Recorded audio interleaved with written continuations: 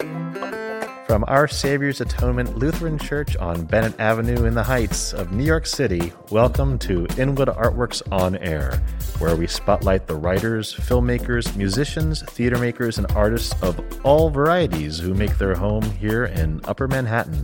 I'm Aaron Sims. I'm Jonathan Bell. And this is Live and Local. It's our podcast dedicated to showcasing and celebrating the musicians of Upper Manhattan. We talk about their work and, best of all, hear them do their thing. Who is our guest today, Jonathan? Aaron, today we have composer and cellist Paul Brantley, a 5-time MacDowell Colony Fellow who has also received fellowships from Banff Center and the Anderson Center. He has recently enjoyed performances of his music by The Knights, Horszowski Trio, Flux Quartet, and Memphis Symphony. Brantley recently composed a cello concerto, The Royal Revolver, for Eric Jacobson, The Knights. He co-founded the Seal Bay Festival and was artist faculty at Yellow Barn Music Festival. Brantley was a Manhattan School of Music artist faculty from 2000 to 2014. He was invited to give a composition seminar at Yale University in 2012. He is a director and cellist of the newly formed Mercury Chamber Players. A busy guy, we are very fortunate to have him with us today on Live and Local. Please enjoy Paul Brantley.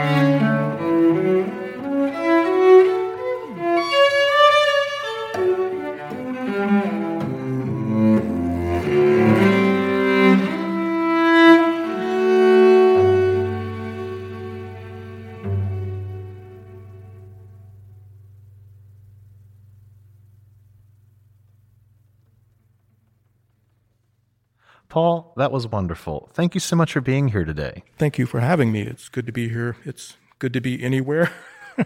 Thank you very much. It's a pleasure. Sure. Well, happy to have you here on air. What are the names of the pieces you just played, if you would? Yeah, all three of the solo cello pieces that I'm playing today are from this collection of solo cello pieces called Ordre or Ordre, however you would pronounce it in French. And the first one that you heard was called Malagasy Songs. I kind of found two indigenous tunes from Madagascar and interleaved them and came up with that first piece. And then the second one, kind of fancifully called Le Cocteau, the Cocteau, which is a kind of a portrait of Jean Cocteau, who's a big hero, an old hero of mine. And it's given that title because the group of pieces that I mentioned, Order, is modeled after these 17th century collections by composers like Couperin and Rameau. And instead of them just being a suite of dances, they would be this whole hodgepodge of different kinds of pieces. And most pertinently, portrait pieces. They would like paint musical portraits of other artists that they admire, but primarily composers. Like Rameau even did a self-portrait, which he called La Rameau. So anyway, so modeling this collection after Couperin, you know, it kind of gave me the license, the opportunity to do some time traveling and paint some portraits of some of my favorite, in particular, French artists, and so Jean Cocteau being a principal one. So that's why it has the kind of ridiculous title of Le Cocteau, because that's how Couperin would have done it. Could you say something about the first piece the Malagasy, specifically about the time and the meter. If it was a little bit bewildering to me in a lovely way. Well, I'm glad it was lovely. And that's kind of exactly the appeal. You know, if I can preface that by saying, like, in the last, 10 years, it's like classical Indian music, West African music from Mali, and then discovering this music, this indigenous music from Madagascar. There's this rhythmic, what classical composers might refer to as polyrhythmic or polymetric, but it's really not that. I think we've all had that experience when we listen to like Ravi Shankar in the middle of some giant raga or something, that we might perceive the pulse, the groove being one thing, and then it starts metamorphosing into something else. And then I think what's incredible about that music is that it feels like you're in 2, sometimes 3 or 4 simultaneous time worlds. Now, I'm not claiming at all that that's what I achieved, but I'm just telling you that that's what inspired me in a lot of my music. And the piece that you're going to hear, the recorded piece in a little while, De Dux Comes, is very much inspired by that world. But back to the Malagasy songs, so there were like 2 different tunes, like 2 completely unrelated just folk songs. But to me, it's like how they bounced off of each other suggested that kind of temporal coexistence. It's kind of hard to explain. Yeah, I enjoyed the fact that while I was sort of attempting to find strong beats, they'd escape me as soon as I felt it. Yeah. And that was nice. Yeah. I really relate to you as a pianist and someone when I'm trying to write piano pieces. How do I circumvent getting trapped into hand positions that I'm just accustomed to and just certain ways of playing chords? How do I get away from writing it the way it feels good? I really related to what you said there. And also, I just wanted to add that personally, some of the most interesting compositional aspirations I've had have come for composing for individual instruments, because it's forced me to be more, I wish there was a better way to put it, more horizontal with harmony. And when I heard your cello pieces, I feel there's a lot of unavoidable arpeggiation that might otherwise not have been arpeggiated. And somehow that makes things a little bit fascinating. It's less dense often. If like writing for a flute or writing for a clarinet, the harmony is more implied. And for that reason alone, it's kind of freed me. And I'm wondering if you've had that experience at all, writing for cello as compared to more like a chamber. Yeah, it's very much related to what I was saying earlier. It's like I have my habits as a cellist performer and as a cellist improviser. So by having these literary models, by having these player models in mind, that helps transcend it. But then I'm the same thing when I'm writing for a new instrument for the first time or a new collection of instruments. I mean, I love that idea of the composition being as medium specific as possible. I always think of Charlie Chaplin. His brilliance exists because of it being silent. So his humor, his brilliance works within that frame, within those quote-unquote limitations. What would Charlie Chaplin be with CGI? You know what I mean? It's like that's the exact opposite. There's no frame. So again, like the recorded piece you're going to hear in a little while, which is for Baroque violin and Baroque cello and harpsichord, that is such a specific medium. But it's just like the nature of the modern grand piano and the modern cello, they can quote-unquote do anything in the hands of the right person or people, right? But these early Baroque instruments, it's not like they can't do everything. They don't want to do everything. They have very specific personalities and very specific technical and expressive things that they want to do individually. And then when you put them together, it's even more specific. It's this paradoxical thing. I find that liberating as a composer. Whereas, like, I remember years ago, I rarely discard pieces of mine, but I had received this pretty major commission to write this duo for 2 cellos. It was performed at the Kennedy Center. And this piece just flew out of me, and I just thought it was the best thing in the world. And then I was like, no. It was just like all habit stuff. It's like my cello fingers were composing it more than my whole composer self. Paul, we're recording this here in the latter months of the COVID-19 pandemic here in 2020. You're among those who had a very serious case of the virus early on. You eventually recovered, thank the Lord, and returned to composing with renewed energy. What was it like going through that? Do you have a renewed invigoration towards composing and playing right now? The last question, absolutely. But the earlier questions are much more difficult to respond to. It did take place at the very beginning of the pandemic when not much was known. And I was a stay-at-home person. I went to the emergency room 3 times. Unless your lips were turning blue is literally what I was told. I was receiving this extraordinary attention from unphoned doctors and teleconferences and the whole bit. But you were being told at the time, unless you literally cannot breathe and your lips are turning blue, that was their criteria at that point for either staying home or going to the hospital. And indeed, I couldn't breathe for 2 weeks completely, and then the recovery over the next 3 months while I was having these episodes. So it was very, very, very, very, very challenging. I don't mean to get too heavy here, but it's hard not to talk about now. It's at the very beginning of all of this. So little was known. I was receiving this kind of tenuous help. So you're looking at your mortality constantly. Like, this could spiral out of control, and I go to the hospital and I'm ventilated, and who knows what will happen at that point. I mean, it was extraordinarily difficult. And then the recovery period, for the first time in my life, I mean, I've been composing since I was about 7, and for about the first time in my life, for about 3 months, that went away with everything else. All the other classic things that symptom-wise go away. And it was a nightmare. It was literally a nightmare. I mean, it was the most difficult thing. I mean, I'm not saying I couldn't. It went away. And who am I without that? And, I'll tell you, this friend of mine is a wonderful playwright, posted on Facebook this excerpt from the 4 quartets of T.S. Eliot. And it's the excerpt that is Wait Without Hope. I said to my soul, be still, and wait without hope, for hope would be hope for the wrong thing. Wait without love, for love would be love of the wrong thing. There is yet faith, but the faith and the love and the hope are all in the waiting. Wait without thought, for you are not ready for thought.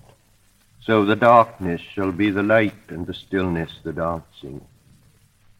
Whisper of running streams and winter lightning, the wild thyme unseen and the wild strawberry, the laughter in the garden, echoed ecstasy, not lost, but requiring, pointing to the agony of death and birth.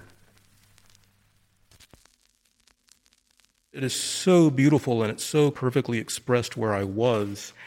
And, my immediate thought, like some flicker of the pilot light as a composer went, I should attempt to set this. But then that was just too overwhelming. So I think another 2 or 3 weeks went by, which was 2 or 3 years. But then it was yes, I'm going to attempt to make a setting of this. And so I did. For soprano and clarinet and piano, I kind of just arbitrarily chose the Shepherd on the Rock trio combination of Schubert. I don't know why, really. It just kind of came to me. And then I chose this Auden poem and then a Wallace Stevens poem. So I have this little song cycle. And that was May or June? And I literally have not stopped composing since, which is very rare for me because it used to take a lot of gestation time between pieces and rest. And it's really not compulsive, though. There's just been this incredible need to give expression to all of this. Wow, what a story. Thank you for sharing. And I hope to hear those songs. Me too. At some point. Me too. Yeah. So, Paul, can you tell us what else you're going to be playing for us? Yeah, the third piece is, again, another one of these portrait pieces from that same Order collection.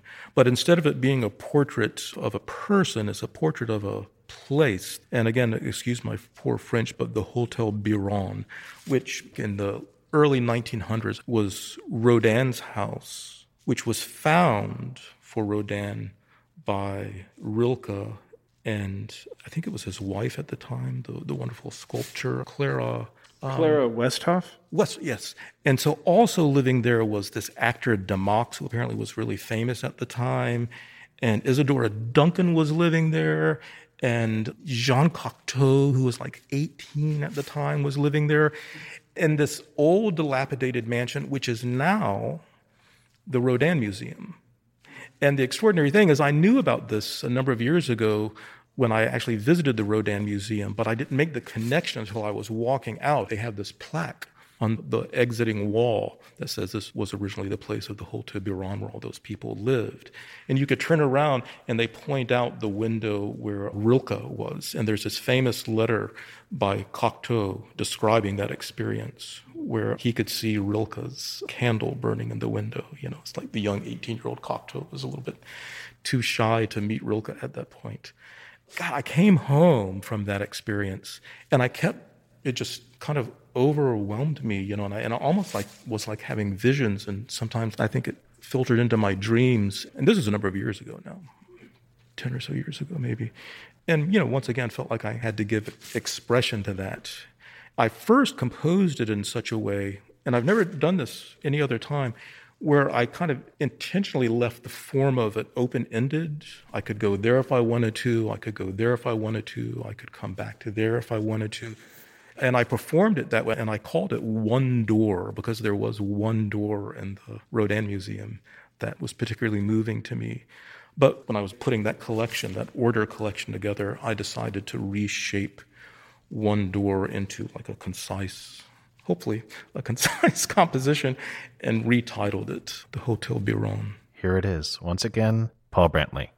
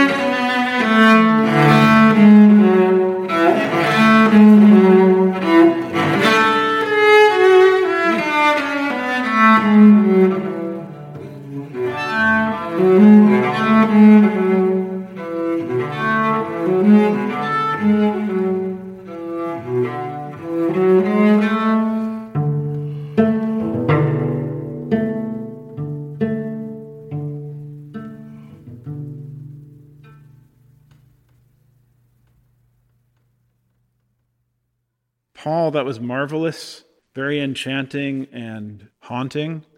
Some really beautiful melodic fragments for me. I can still hear it floating in my head. And before getting into maybe a few other things, I wanted you to maybe help me understand what you mean, historically speaking, about the Moorish origins of the saraband. I'm not familiar with that, and just wondering how that dance form and rhythm... That statement of mine is a little bit controversial, but some of us believe that all these Baroque dances that Bach and all those guys and Couperin that they composed to, they're all from different countries and different cultures. And so we know that the saraband is Spanish. And so a lot of people, though, think that indeed it's not only Spanish, but Moorish Spanish. And, like the characteristic thing of a saraband is that it has this kind of slow waltz triple feel, but it emphasizes the second beat somehow, right?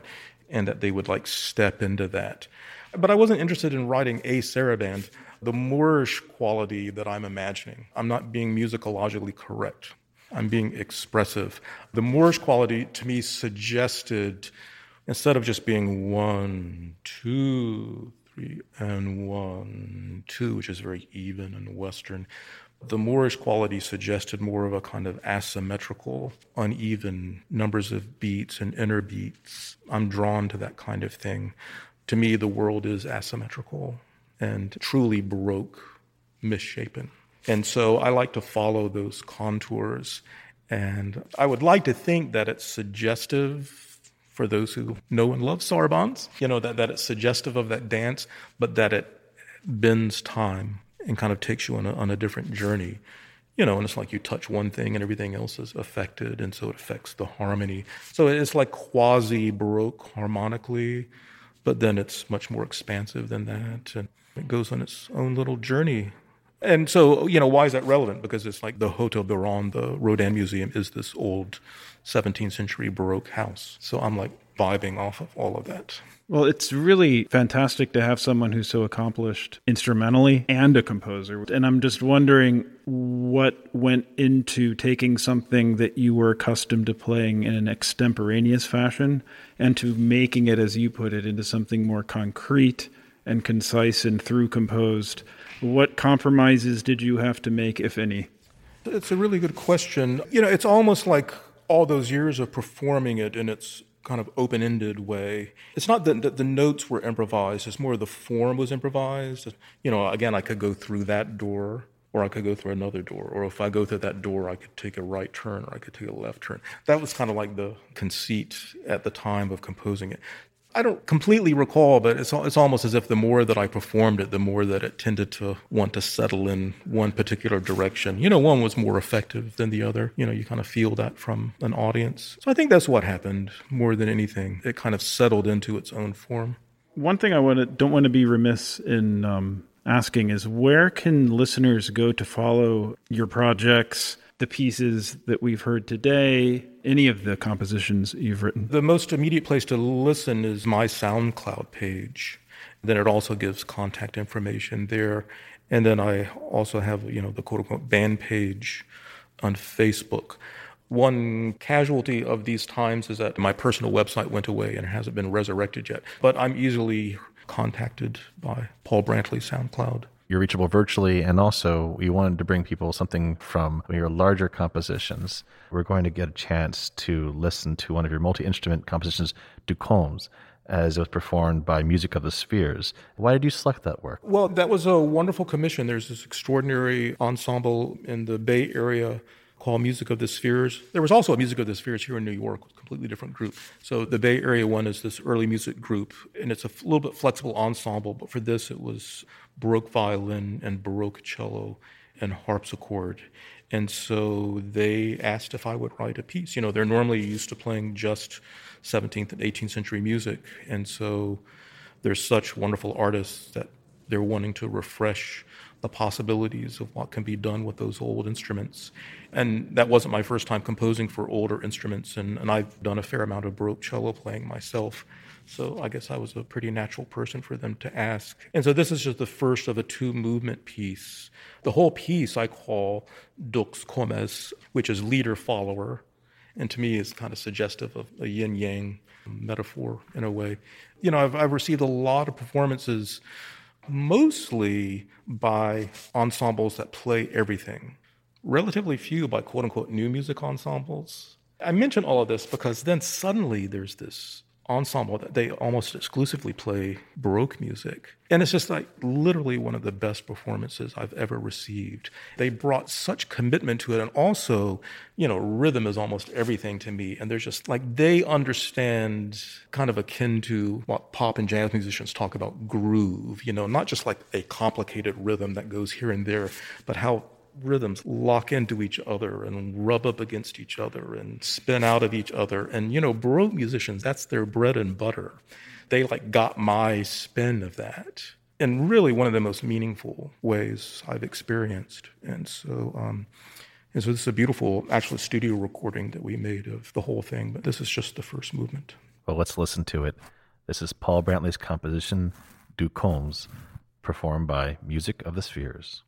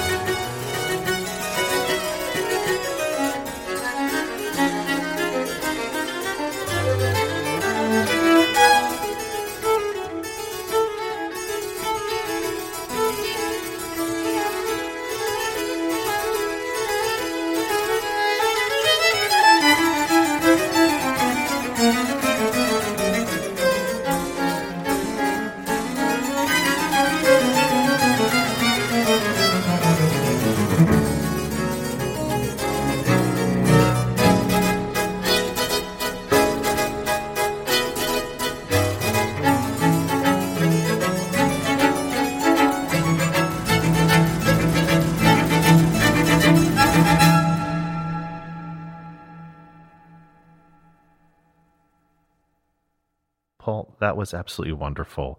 We'll make sure to put links up to your functioning web pages on our Inwood Artworks On Air website.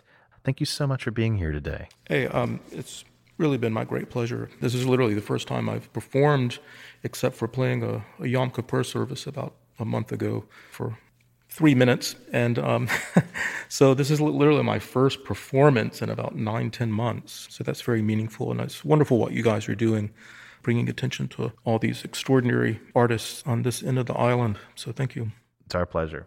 Thank you, Paul, for joining Jonathan and I on this live and local edition of Inwood Artworks On Air, where we meet the musicians, filmmakers, writers, theater makers, and artists of all stripes who make their home here in Upper Manhattan. If you have a moment, please show us some love right now by rating and reviewing this podcast on Apple Podcasts. It really helps. Thank you to Our Savior's Atonement Lutheran Church for hosting us, and to HeightSites.com for promotional support. We also want to make sure you follow us on Inwood Artworks to keep us up to keep with all we do, including the Inwood Film Festival, Filmworks Al Fresco, pop-up art galleries, live performances, and so much more. You can support On Air and all our programming by making a tax-free donation at inwoodartworks.nyc/donate. Inwood Artworks On Air is made possible with funding from the NYC and Company Foundation, with support from Manhattan Borough President Gail A. Brewer and the NYSCA Electronic Media and Film Grant Program in partnership with Wave Farm Media Arts Assistance Fund, and the support of Governor Andrew Cuomo and the New York State Legislature. Thank you again for tuning in. This is Aaron Sims. I'm Jonathan Bell. For Inwood Artworks On Air.